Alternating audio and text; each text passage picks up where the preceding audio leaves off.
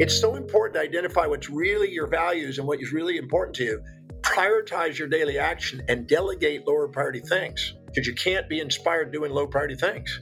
You also have more objectivity, more integrity, more walking your talk. You wake up your natural leader. Everybody has a leader inside when they start to walk congruently with what they value. There's a leader waiting inside for everyone.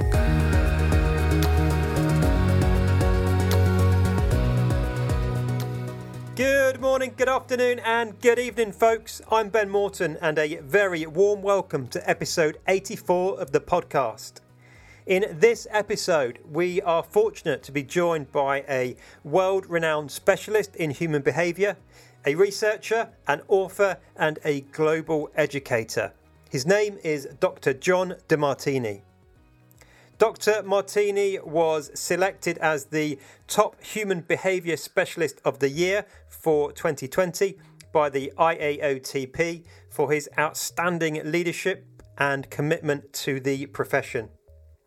He is the founder of the global education organisation, the Demartini Institute, which has over 72 courses on self-development, life mastery, and leadership in its extensive curriculum. His knowledge is the culmination of over 48 years of cross-disciplinary research. This research has led him to write in excess of 40 self-development books, including the bestseller, The Breakthrough Experience, and The Values Factor, which we discuss in great detail during this episode. And in this episode, we do a really deep dive into the value of core values for us as leaders and as individuals. Dr. Demartini in this episode just smashes myth after myth, which I found absolutely fascinating. And he also shares some really practical ways in which we can use our values to live a more fulfilled life and become a much more effective leader. The most interesting of these, for me, was his method of delegating or linking tasks to his values. And you can listen to him talking about that in the episode. And if this episode has got you interested in the value of personal values, you can download my free 12-page toolkit via the link in the show notes to help you get clear on your own core values. So, without any further delay, folks, please enjoy this fascinating conversation around core values with expert Dr. John Demartini. John, a very warm welcome to the podcast. I'm delighted to have you with us. Really been looking forward to chatting with you today. So welcome. Well, thank you for having me. I was looking forward to it too. Cool. John, the first thing I wanted to ask you, which is really based on your book, which I've read and loved, by the way, and was just flicking through again, getting ready for our conversation today. Sort of how and when did you really discover the power of core values, which is what I believe you call the values factor, right? Which is also the title of your book. I was 23, so this is the 44th going on 45th year I've been working with values. 23 years old when I first came across how important they were. Each individual has a unique set of priorities, set of values, things that are most to least important in life. And those priorities determine how they perceive the world, decide decisions in the world, and act in the world. Well, human behavior is based on perception, decisions, and action. So if I know what the values are, I got a better idea of who this individual is and what they're going to be doing and what you can rely on them to do. And was there a particular moment where you personally really started to, I guess, understand or get curious about personal values? What was it that sparked this journey for you? I think what it was is so many people, if you asked them what their values were, they told me things that weren't showing up in their life. And I saw incongruencies between what they thought it should be, ought to be, supposed to be, got to be, have to be, must be, from some sort of extrinsic source. Mothers, fathers, preachers, teachers, conventions, traditions, mores, people around them, instead of what their life demonstrated. So all the value determinant processes that I'd seen out there somehow was missing something. It was about how you're supposed to be in society, the values you're supposed to apply, what your parents are supposed to teach you to be, instead of what does your life demonstrate. And I watched this incongruency in many people. I mean, I ask people, how many of you want to be financially independent, for instance? Every hand goes up, Right. the foot goes up. Yeah. They stick their feet and hands in the air. And I said, how many of you are financially independent? All the hands go down. I said, well, what you say you want, what your actually life's demonstrating you're committed to are two different things. I want to know what your life's demonstration is showing more so than your fantasies. And I started to go off on a different journey with values than what I was seeing mainly in the marketplace. And there was value in some of the things written, but I just felt that they were overlooking the obvious. They were putting a bunch of social idealisms about how you're supposed to be instead of how you are. And I'm interested in how you are and what your life demonstrates more so than what you are supposed to be that nobody lives. It's like a moral hypocrisy. So I started to go down a different route with values and trying to find out what is real. If I look at my life, I could say, I want to be in an international sex symbol. Man, there's no evidence of that. but there is evidence for researching and teaching. I've been doing it 50 years. Yeah. You can rely on me to be studying something and sharing something. That you can rely on me, but you can't rely on me to be having Hugh Hefner's mansion. That's just not going to happen. So I can make up fantasies about my life, but I'm interested in what's real and what I'm reliable on. And whatever's highest on your value is what you're most reliable to be doing. Right. And so mine is teaching. So I got 50 years of track record on it. So I know what's valuable to me, and I set goals that are aligned and congruent with that, and you expedite the achievement process, and you don't beat yourself up. A lot of people beat themselves up because they're expecting to live outside what they really value and wonder why they keep, self-defeating. Your self-worth is directly proportional to how congruent you are with what you value most. Yeah. So these are very important principles that people seem to overlook. Yeah. And even in the literature and the self-help movement and all that, they just seem to give you an ideal. They say, well, pick your values. And people just pick a bunch of artificial fantasies. I'm not interested in it. I'm interested in what does your life demonstrate? John, man, there are so many questions I want to ask you all at once, and I'm trying to work out the right order. But I guess, how do you personally actually define value? So, what are we talking about here? What is a value? And I guess, what isn't a value to your mind? We move a muscle to fulfill some objective, and whatever it is that we want to fulfillment is a perception of what's empty. If we don't have money, we search for money. If we don't have a relation, we search for relationship. We don't have health, we search for health. So whatever is something we want to fulfill and import into our awareness or influence is important to us. Yeah. The word important means that which we want to import into our experience. So, yeah, the thing that's most important, the thing that's most valuable, the thing that's bring the most fulfillment, the thing that has the most meaning, the thing that spontaneously inspires you is what I'm interested in. Right. Yeah. You can't live an inspired life doing low priority things. Yeah. So, does that mean our values can be aspirational, or can they not be aspirational? I've been doing this, like I said, 44 years. I teach a signature program called the Breakthrough Experience. I've done it 1,148 times. Wow. I've been doing value applications and value determinations and teachings around that for all these years. 34 years on that program almost. And I'm amazed at the people feed themselves. Like I say they want to be financially independent, but there's no evidence. The second they get money, they buy consumables that depreciate in value. And what they're really saying in their life's demonstration is that I want things. Yeah. I want to buy consumables that go down in value. And then I keep sabotaging. I don't know what's wrong with me. I can't get ahead financially. Well, look at your values. Your hierarchy of your values dictates your financial destiny. Tell me what you value. I'll tell you what you're going to spend your money. And if you value consumables that depreciate and you're living vicariously through other people's brands instead of building your own brand and then buying assets that give you passive income, financial independence isn't going to happen. It's just it's not rocket science. It's just common sense. Yeah. But you'd be surprised how many people make this statement that I want something, and then their life does demonstrate something different. I had a lady drive me from Ojai, California, back into LA one time because I did a program up there one night, and I had a car service, but she asked if she could drive me. I said, okay. I knew it was going to be a free consult, but she says, by the way, well, I've got you here.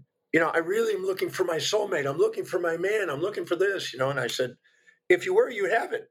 She was like, what? I said, the hierarchy of your values dictates your financial destiny and dictates your relationship destiny. And if you really, really, really, really, really had a desire for a man, you'd have him. And she goes, well, wait a minute now. I really do. I said, no. Let's take a look at what you're doing. Make a list right now of everything. I'll write on the piece of paper while you drive. I'm going to make a list of everything you're looking for in a man. And we made a list. There's about 26 things. And of course, that list would really go on and on and on because there's no way she's ever going to be satisfied, as you know. She wasn't choosy then. Yeah. And then I said, all right, now who's providing that in your life? And we found every individual, one or many, sometimes male, mostly males, some females, that were providing everything she was looking for in a man. And that was eye-opening to her. She goes, wow, I have a client and he pays me and I'm making a living off this client and he's a portion of my husband, isn't it? The man I'm looking for. I said, yep. And there's a best friend who has a boyfriend who I hang out with and I banter in conversation with him and then another piece of my boyfriend. Yep. And then there's a guy over here in my workout area that we work out together, which is another thing that I wanted in a relationship. I said, yeah. I said, everything you're looking for is always present. It's in a form that doesn't match your fantasy. Got you. But it does match your values. You're not aware of what your values are. And so we went through these 26, 7 things. And she goes, my God, everything that I'm looking for is in my life, isn't it? I said, that's right. Nothing's missing. She said, well, can I ever get it in one man? I said, no, they don't make those. They don't make a guy like that. You always have to if you're looking for a relationship that's all positive, no negative, then you've got a fantasy. You're going to get things you like and dislike in every relationship. I said, the reason why you've diversified your relationship into these people, and even though there were 26 different things that she was looking for, there was only really about 9 people in her life, or about 6 people mainly that were in her life representing them. Yeah. I said, the reason why you've diversified it is because you've been wounded by being with one. So let's now take a look at the men you've been with that have been at least 6 months or longer. And she goes, yeah, we listed them. I said, what happened to the last one? The last one you dated and for 6 months or longer. Says he was really hot, but I couldn't rely on him and he was messing around. I said, so can you see the thing you're looking for is a hot guy? Now, who's the hot guy in your life? She goes, I got him. I got a guy that sometimes I can call him up. He can take me to social functions, everything. And he's hot, but he doesn't make any money. He doesn't, but he's just great for a date, but not for anything else. I said, but you see, you had a hot guy, but you can't trust him sexually. He says, yeah, I got wounded there. And I said, okay, now what's the guy before that? I said, and then I went in there and I did what I call the Demartini method and I dissolved the wound. I said, how'd that benefit you? Because if you perceive more drawbacks and benefits, you're going to protect yourself from that and go get a handsome guy that you're not having to have sex with. She goes, that's exactly what I did. And I said, it's exactly right. You're avoiding something that's a wound in the past and you've diversified it to get what you want in a form that's not frightening to you. She goes, this is starting to make sense. And I said, what's the guy before that? Man, he was wealthy. He had a lot of money. He was very driven. He was very business, very intelligent. But I never saw him.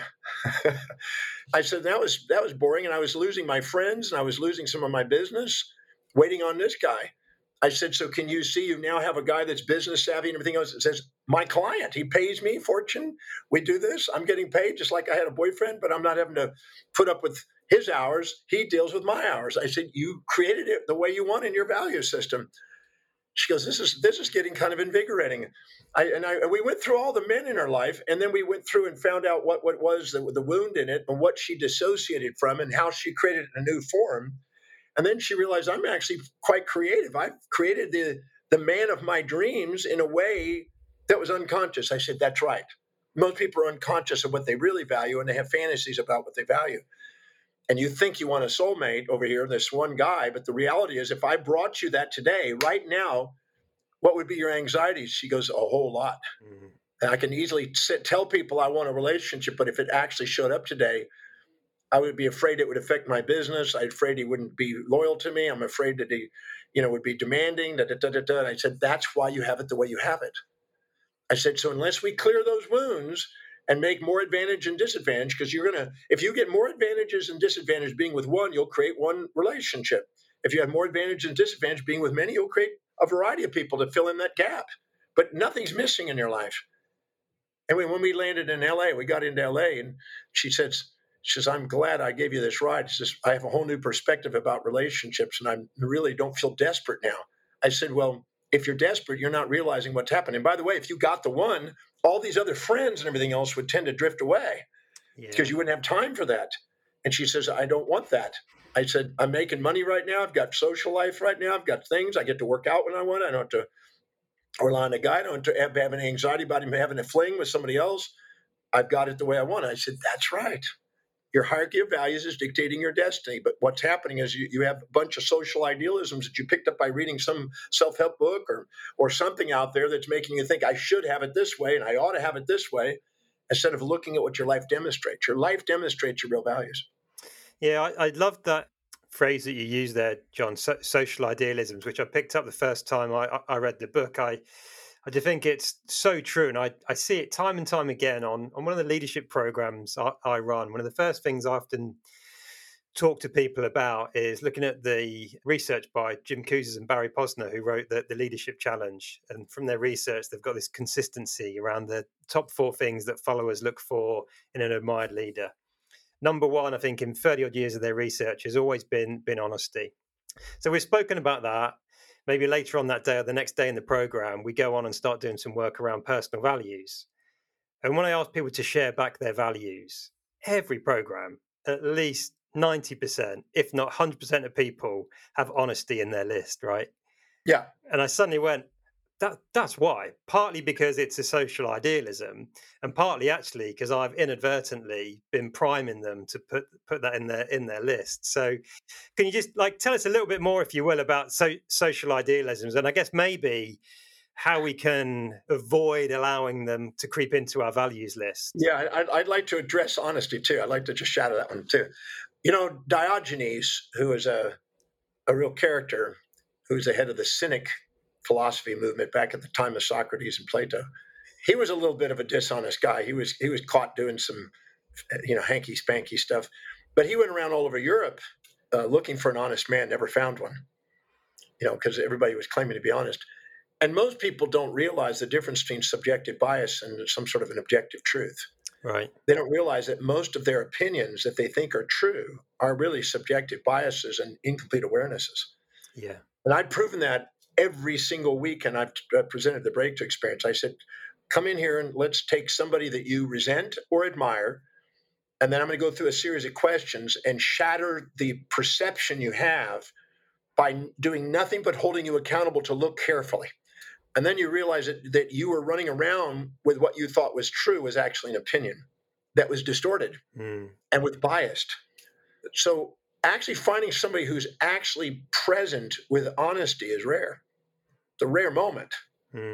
So sometimes we have this social idealism as honesty.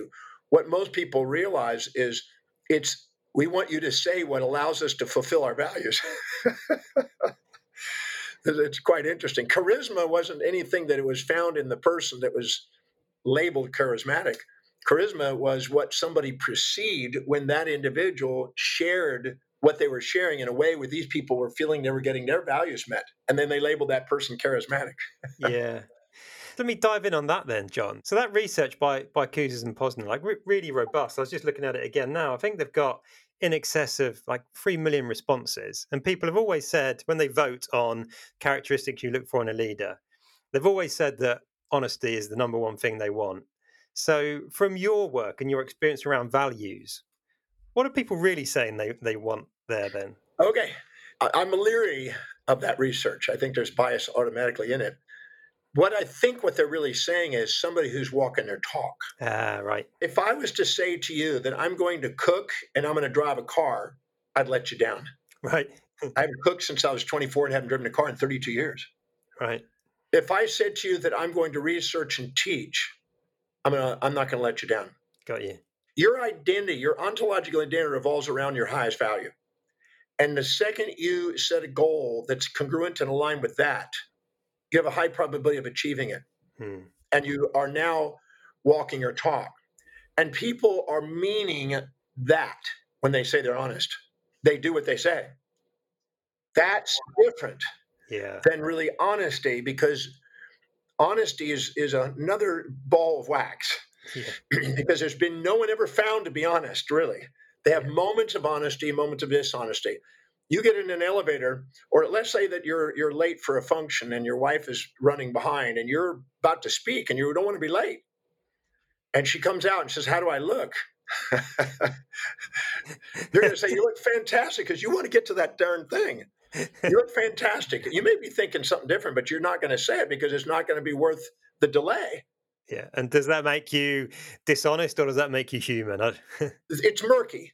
I don't want to give people a fantasy because what it does, it sets up a fantasy idealism that people beat themselves up against. Yeah. So I'm not interested in that. I'm interested in is if the more you set objectives and priorities according to what you truly value, the higher the probability of you doing what you say and achieving it. That's Mm. it. Congruency, yes. But I'm not going to always say honesty because I think that our perceptions are subjectively biased at best.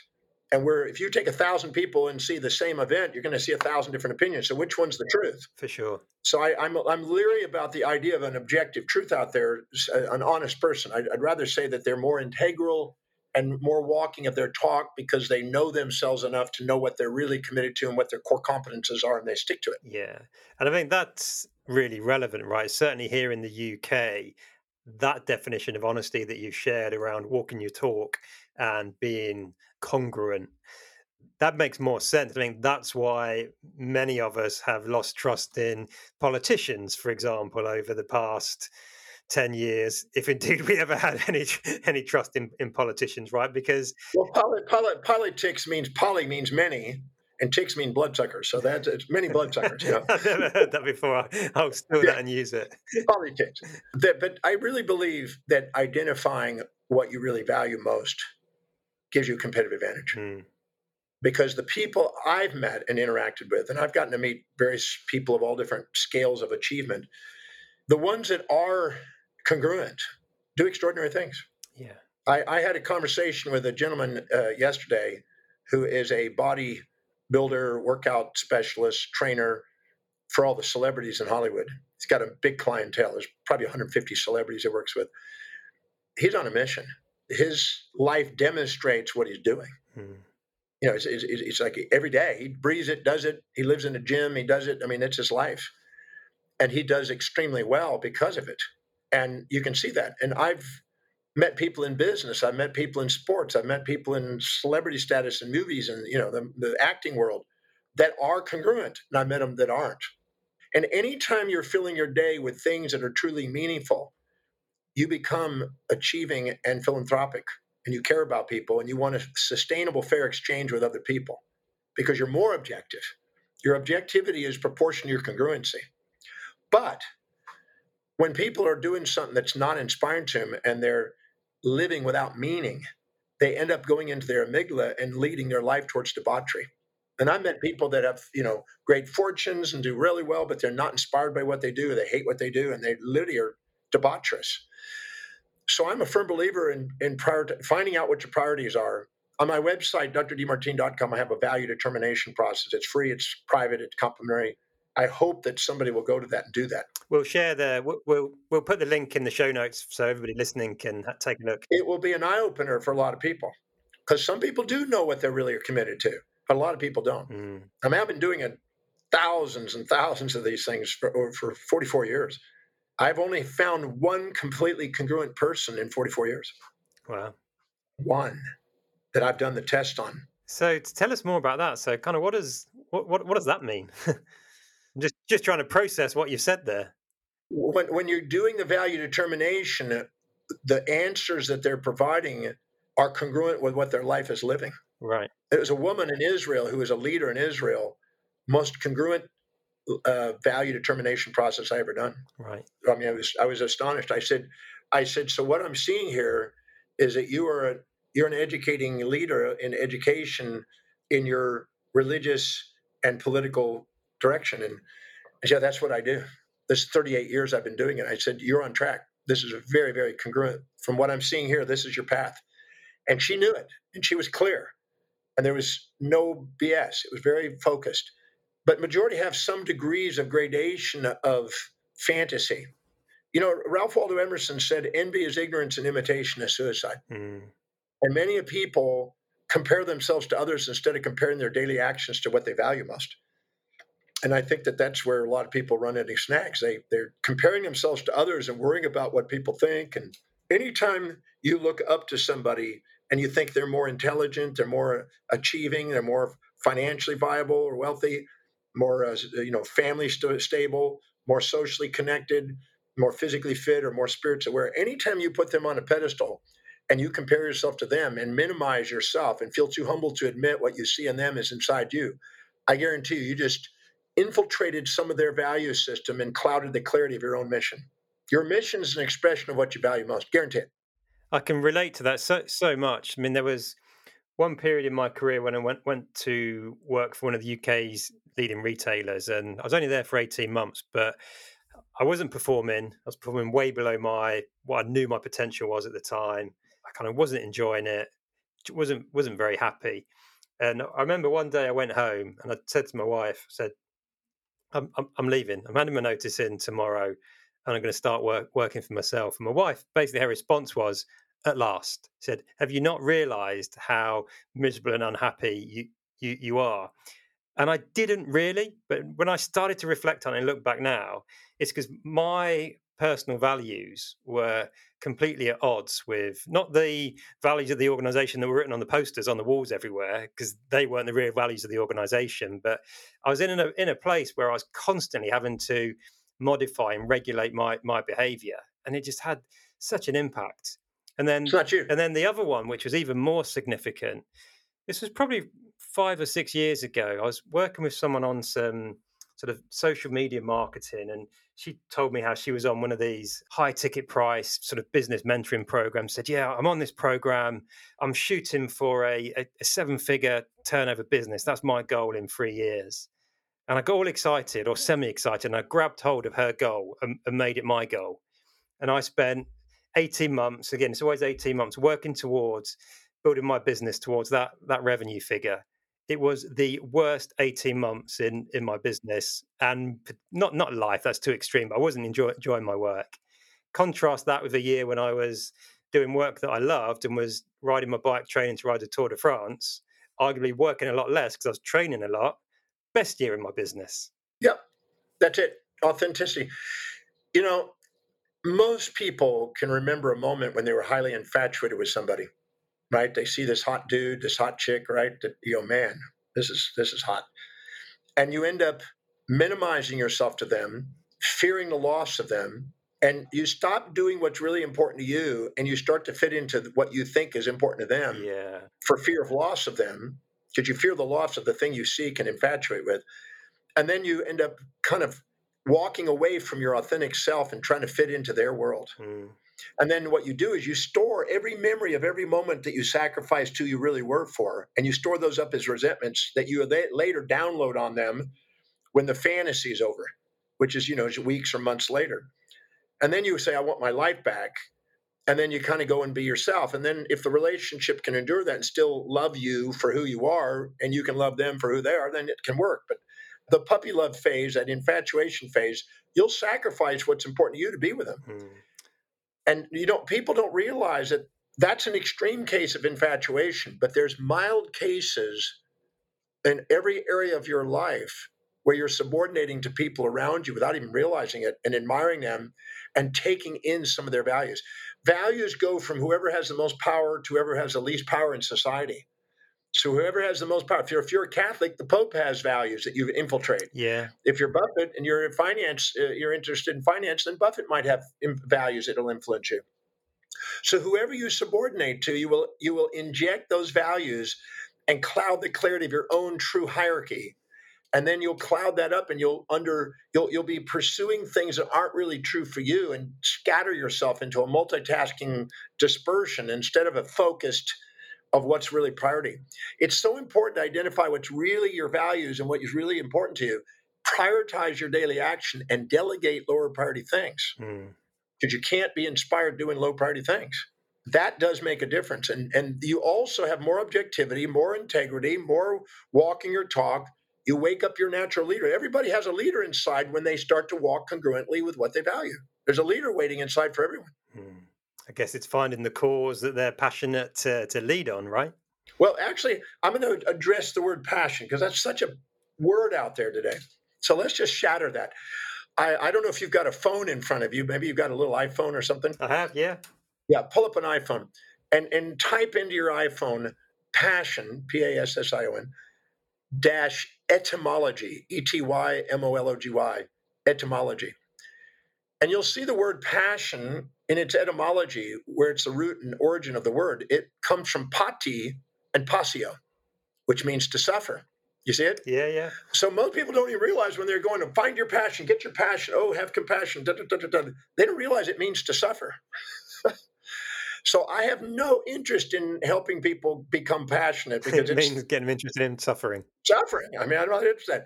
The passions were the animal behaviors of the amygdala. And the Buddha says the desire for that which is unobtainable and the desire to avoid that which is unavoidable is a source of human suffering. And that's what the passions of the amygdala are: immediate gratifying, consumables that give you immediate gratification instead of long term objective. So I'm not a man on passion. I'm a man on a mission. And there's a difference. A mission is something that inspires you intrinsically from within, that has a long term objective, and you're willing to embrace pain and pleasure in the pursuit of it. A passion is an immediate gratifying system that you want to avoid a pain and seek a pleasure and you want a quick fix. Yeah, I got you. That was warned against by the Stoics and warned against by even religious writers and philosophers through the ages. So I'm not a promoter of the passion, even though that sells out there. Find your passion, get your passion.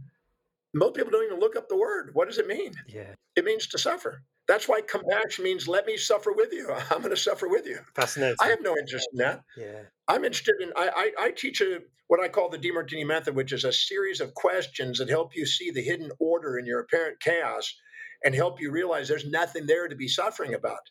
There's an event in your life that you've chosen to subjectively bias and interpretate. And so you basically made it something that's terrible. And in actuality, it's got another side to it. And if you find it, it's liberating. Then there's nothing there to suffer with.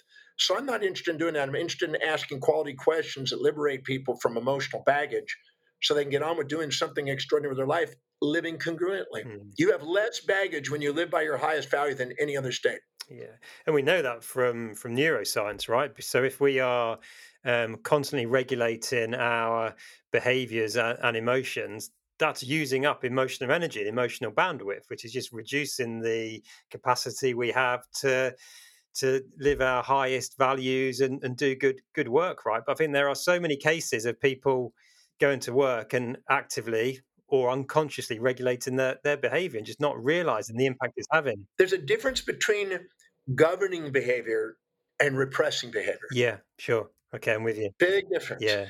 The executive center, the medial prefrontal cortex, the frontal cortex, when it is online, when you live by your highest value and you live congruently and stick to priority, you're more resilient and adaptable, less volatile, and you have governance. And glutamate and GABA, the two stimulatory and inhibitory transmitters, calm the amygdala down from its impulses and instincts that distract it from being present and allows you to have presence Mm, and mastery and highly refined skills. So that's different than repression. Repression is that when you're saying, okay, I'm only going to think positive and I'm going to repress all negativity.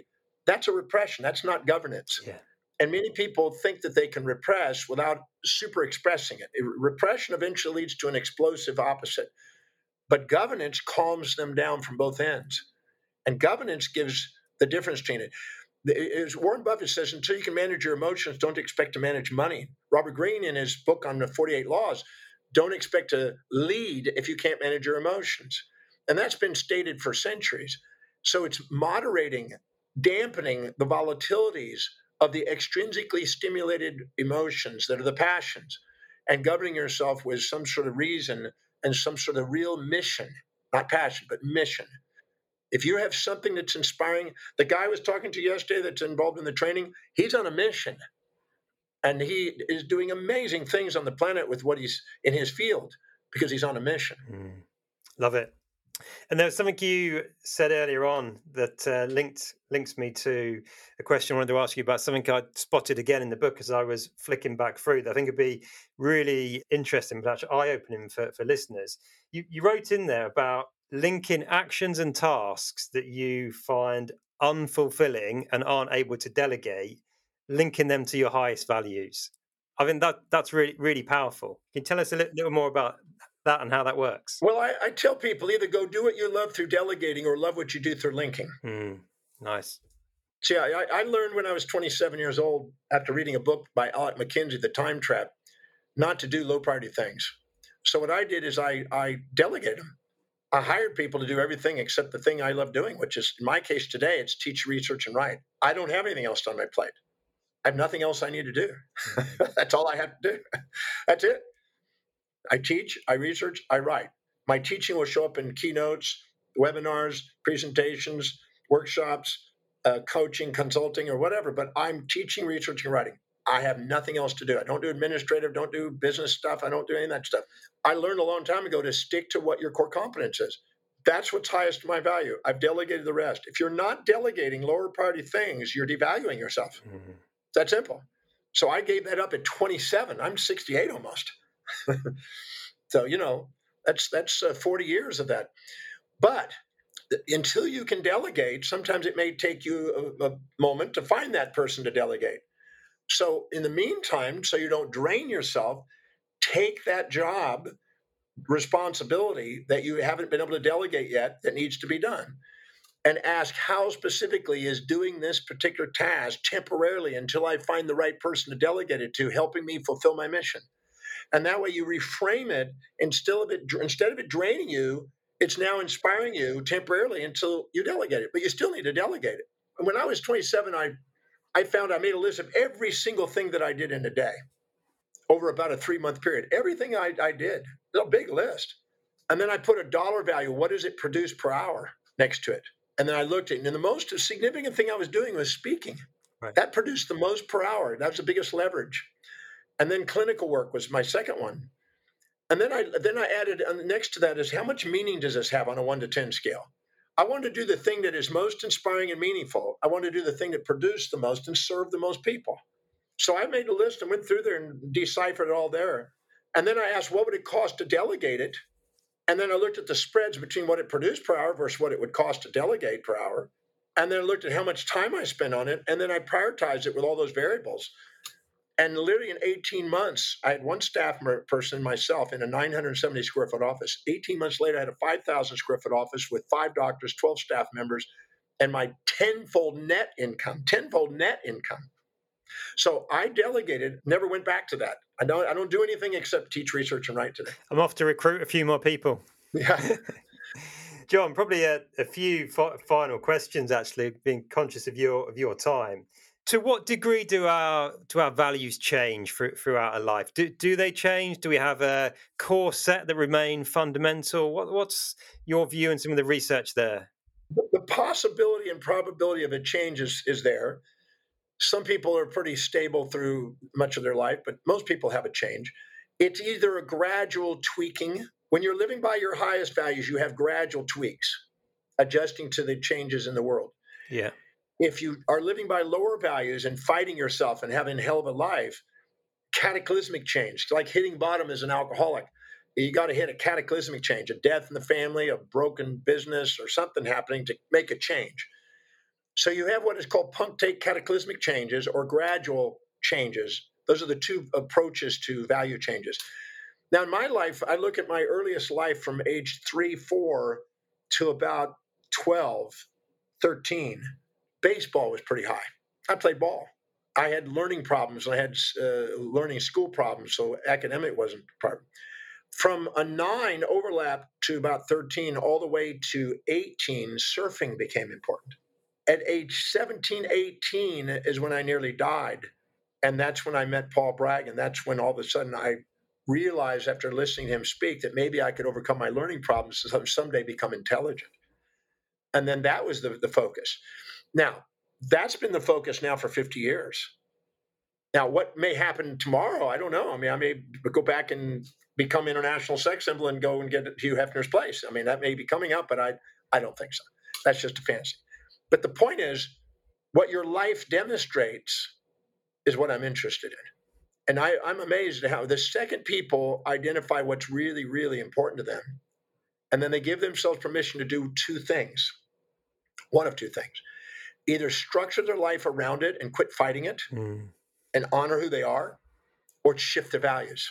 In my breakthrough experience, I teach them how to do both. Right. I give them the options to do both because sometimes they want to shift some values. I know people that all of a sudden they're 45 years old and they go, you know what? I have no money. My time is ticking and I'm not going to be able to retire if I don't do something, this kind of stuff.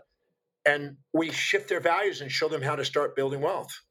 And they've never had the value on wealth building. They've had value on stuff. They Yeah. got a house with closets and garages filled with crap because they've had a value on stuff, Yeah. but they didn't have a value on any assets that gives them passive income.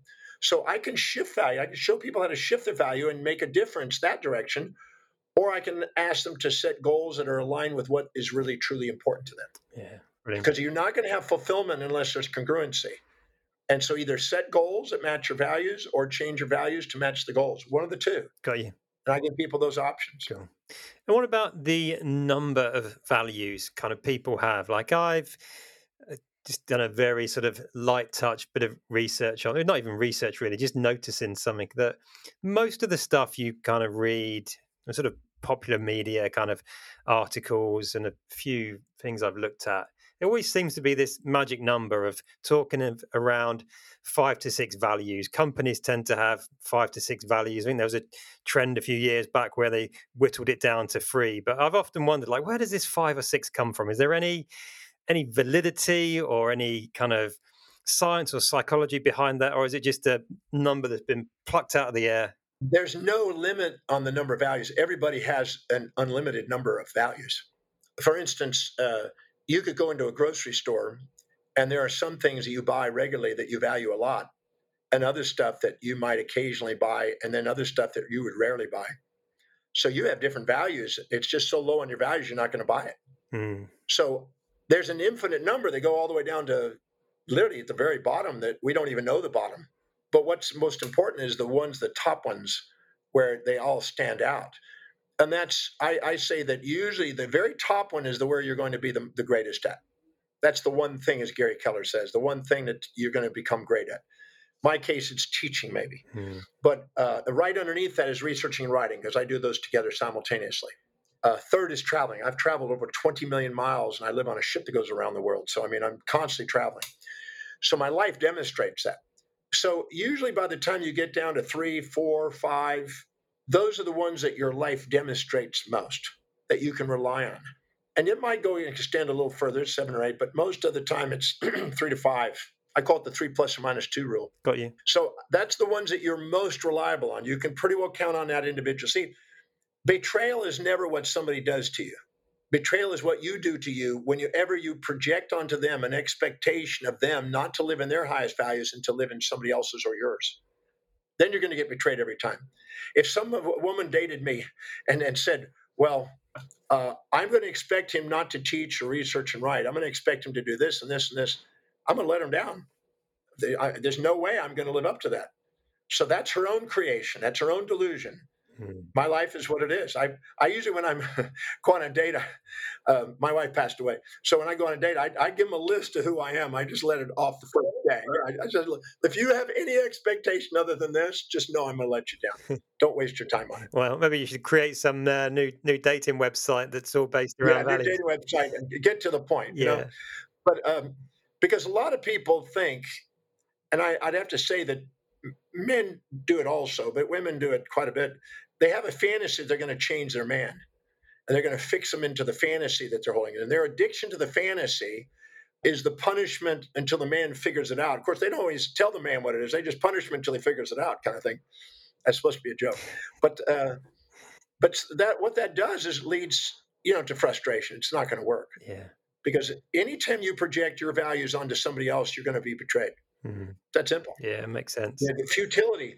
Anytime you're self-righteously and narcissistically expect somebody to live in your values other than you, you've got a delusion. Yeah, which will just lead to all sorts of anger and frustration. You're going to have anger. I call it anger and aggression, blame and betrayal, criticism and challenge, despair and depression, a desire to exit and escape, frustration and futility, grouchiness and grief, hatred and hurt, and irritability and insanity.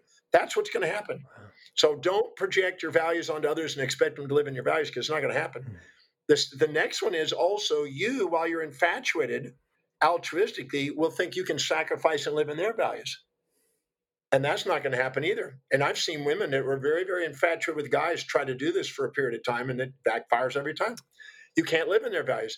Anytime you subordinate to them and try to live in their values, you'll have futility. Anytime you subordinate to them and try to get them to live in your values, you got futility.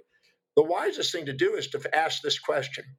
First, determine both your and their values, what your life demonstrates, what you're committed to. All you got is look, their life is demonstrating it. You know, if they work out every single morning at 4 a.m, their life's showing it. If they're researching every day and teaching every day, your life shows it. If you're loving do yoga and meditation and spiritual practice every day, then your life shows it. Look at what their life demonstrates and ask, by doing a value determination, find out the top 3 values and ask, how is this individual that I'm now in a relationship with fulfilling those top 3 values and doing what they're dedicated to, doing what's most meaningful, most inspiring them? How is that helping me fulfill my top 3? And do each one, the top one to the top one, the second to the second one. And I guarantee if you answer those questions, how specific is what they're dedicated to, helping you fulfill what you're dedicated to, and answer that 100 times. Mm-hmm. I've actually had couples that were ready to just throw in the towel and do that exercise. And they go, I can't believe we didn't do it. We could have done this 20 years ago. Mm-hmm. And once they see how that individual being who they are and being authentic is helping them get what they want, they don't need to fix them. People want to be loved for who they are, and who they are is an expression of what they value most. And when you don't have to fix them, they feel loved. They feel appreciated. And then once you see how they're helping you, there's nothing to fix. And then you turn around and ask, how is my top 3 values, me fulfilling those and living authentically, how's that helping them do their top 3? And then by you answering that 100 times, you're going to have a whole bunch of new ways of communicating what you want in terms of what they want. And both people are now helping each other get what they want without having to be the other person. People have this fantasy that, well, I need to find somebody that's got the same values. No, that's not going to happen. You're going to laugh, I guarantee you, because you're not going to get that. Yeah. You're going to look for somebody that's similar, and then you're going to find out they turn into the opposite to make sure you grew, because you don't grow with similarities. That's boring. You need somebody that also gives you the opposite side. So learning how to take their values and finding out how it helps you fulfill yours and vice versa is a door opener for relationships. Which I guess is very, very similar to what we spoke about a few minutes back, finding those tasks that you find unfulfilling and can't delegate, finding a way to link them to your values, link your partner's values to yours. Yeah, because see, if you look down on them and expect them to live in your values, you have careless. Hmm. If you look up to them and expect to live in their values, you have careful. You're walking on eggshells. But if you actually have equity where their values are just as valuable as yours, you have caring. That's what keeps the rings on the finger. Caring. Love it. That's what creates sustainable, fair exchange. Every relationship wants fair exchange. And if you do that with your customer, and you do that with your employee, you do that with your spouse, you do that with your kids, you do it with people, and learn the art of doing that. That's what the Values Factor book's about. If you learn that art, you have more sustainable relationships and more wealth, and more business, more social power, more health. I could go on. It's going to impact your life, and more inspiration, because you're not having to fix the world. John, that is a brilliant place to wrap up. I think like massively positive note to end on. It's been a fascinating conversation. I'm conscious of your time. I could have kept asking you questions for another hour at least. So thank you so much for giving up your time. We'll put all the links in the show notes. People can get in touch with you as well. So thank you very much indeed for joining us. Thank you. There you have it, folks. That was episode 84 of the show. I really hope you found that episode as interesting and useful as I did. It really was a tour de force around personal values, what they mean, and how we can live and lead a much more effective life as a result of getting clear on our core values. And before you go, folks, I've got something slightly different for you. I absolutely love getting emails from you talking about which episode of the show you really enjoyed, what you took from it, and what you are doing different as a result. So much so that I am going to start inviting you, my dear listeners, onto the show at the end to talk a little bit about your favourite episode and what you got from it. So it is my absolute pleasure to tee up the very first of those or these listener soundbites. So let me introduce you to Alison Tarrant. Alison, hello, and a very warm welcome to the show, which is super exciting for me because this is my first ever little special listener soundbite. So welcome. Thank you so much for inviting me. It's really exciting to be here and talking to you today. Amazing. So, Alison, who are you and what do you do? What fills your time? What do you do for a living? What do we do? So I'm the chief exec of the School Library Association. So we support anyone involved with school libraries, reading culture, research skills, that kind of thing. So that fills quite a lot of my time. And I'm also currently co-chair of the Great School Libraries campaign, which is a campaign that we kind of spearhead. So that fills a bit of my time too. Amazing. And I hadn't necessarily planned on asking you this, but we were chatting about it just before we hit record. You was talking about one of the reasons you love what you do. It's that combining of a job and purpose, right? You just tell us a little bit more about that. That's really interesting. So there's a couple of things. So one is that I love to learn. Is why I chose to become a school librarian in the first place, because you just have to. There are lots of different areas that overlap, and you have to keep learning. And that's very much the same with being a CEO. There are so many different areas that you kind of have to grapple with and get your head around, and you're expected to be the expert. Although obviously not necessarily to have all the answers. So there's that element that I absolutely love, but also being a school librarian, I was one before I started as CEO, it's such an important job. And there are so many different ways that we can kind of impact the experiences that children have at school that isn't spoken about very much. And, support staff in schools generally can be quite overlooked, and being a school librarian can be quite isolating. So actually heading up an organisation that kind of wraps their arms around the whole community and says, what you do is important. We're all here together. We can celebrate. We can commiserate. We can, you're part of a bigger group of people, bigger community. That's so many of my kind of areas of passion, and it's just fundamentally such an important job. It puts me under pressure to do my job well so that they can do their jobs well, because at the end of the day it's all about the pupils and the experiences that they're having. Yeah, I'm sitting here kind of really, really smiling listening to you talk. It's a lovely story that sort of nourishes the soul, I think, listening to somebody with that sort of passion and sense of purpose in what they do. It's incredible.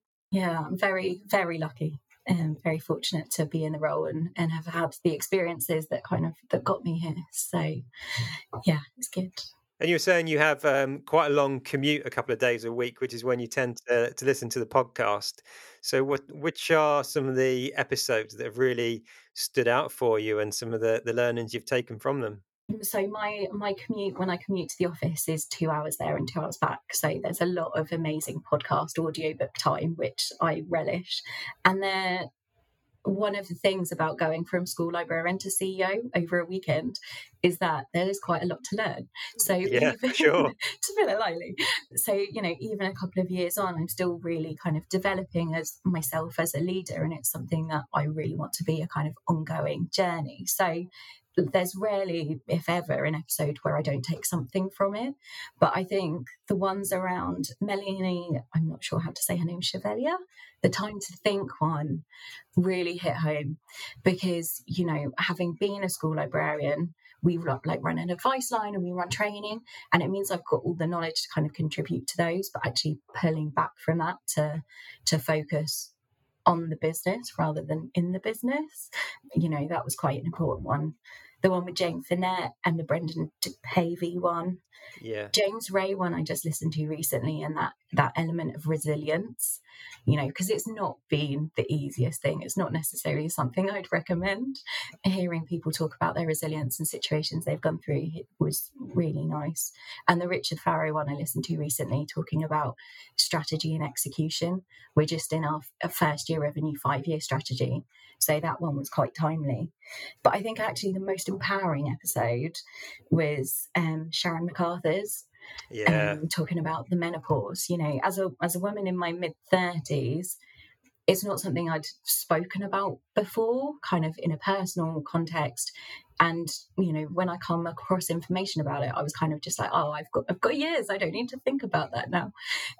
So actually kind of listening to someone talk about it from a business perspective was really interesting and really kind of opened the door. And actually, I went away and I had different conversations with different people, both in the association and personally, about what it kind of, the challenges it represents. And spoke to my HR company and I was like, are we going to have a menopause policy on this? Is this something we could develop? I think that one probably landed in the biggest way. Yeah, I mean, I loved that episode myself actually with Sharon. It was my Amanda, my amazing PA, who connected me with Sharon. And initially, I wasn't sure kind of how it would fit with the show, which is really my naivety, I think, rather than anything else. But I'm so glad Amanda connected us and we had her on the show. Like, not only was she great to listen to, and it was a very easy conversation, really enjoyable, but just such an important topic, right? That is still like so little awareness around, even despite some of the kind of work that people like Davina McCall are doing on it. So yeah, it was a cracking episode. Yeah, and I think that really came across. And I think her way of approaching it is just so open. She removes all of that kind of awkwardness about it, and yeah, so it was just fantastic. Yeah. And is there something that stands out for you in terms of something you've done differently as a result of listening to some of the guests on the show? There are loads of things that I have changed or I've tweaked, just as you go, just from like little things like adding particular elements to the operational plan. When we're talking about, like, there was an episode talking about collective responsibility and like the Ford strategy of making everyone in the business responsible for kind of income and growth, to building in more thinking time and more planning time. But I think the biggest kind of change is probably just me. I think that collectively the episodes have really allowed me to kind of grow as a leader and build my confidence, remove some of the imposter syndrome, because everyone's so open. And it's just amazing to know that, the challenges that I'm facing that probably are maybe more accentuated because of my career journey, everyone else is going through them too. Yeah. And it's like that thing of, it can be quite isolating. So feeling like, there is this community out there who are grappling with the same things, and it is an ongoing journey, and there's not necessarily going to be a point where I'm like, yeah, that's done, I'm now a leader, and so yeah, and there are the different approaching kind of new situations for me with someone else's experience. I think you've nailed it, Alison. I think one of the things we wrestle with as humans a lot is like, want to know, am I normal? Right, especially, am I normal as a leader? Do other leaders have these fears and feelings and imposter syndrome? And that's been one of the big themes for me, actually, like 80 odd episodes in. So many leaders talk about imposter syndrome, worrying if they're getting it right, worrying if they're doing a good job. And it just makes us all feel better, I think, that we're all the same. Yeah, and also, all the leaders that you've spoken to are doing brilliant things. And I wonder if actually the worry about, are we doing this right, is what drives us to do it better, because we just continue, it's that growth mindset, isn't it? Of, continuing to learn and improve and tweak and progress things. So, yeah, absolutely. Yeah. And what about another podcast recommendation? You said you relish your commute in some ways and the opportunity to learn. What else do you tune into? Now, I do listen to a lot of audiobooks as well, both kind of business focused and not. But in terms of podcasts, there are two that I listen to a lot.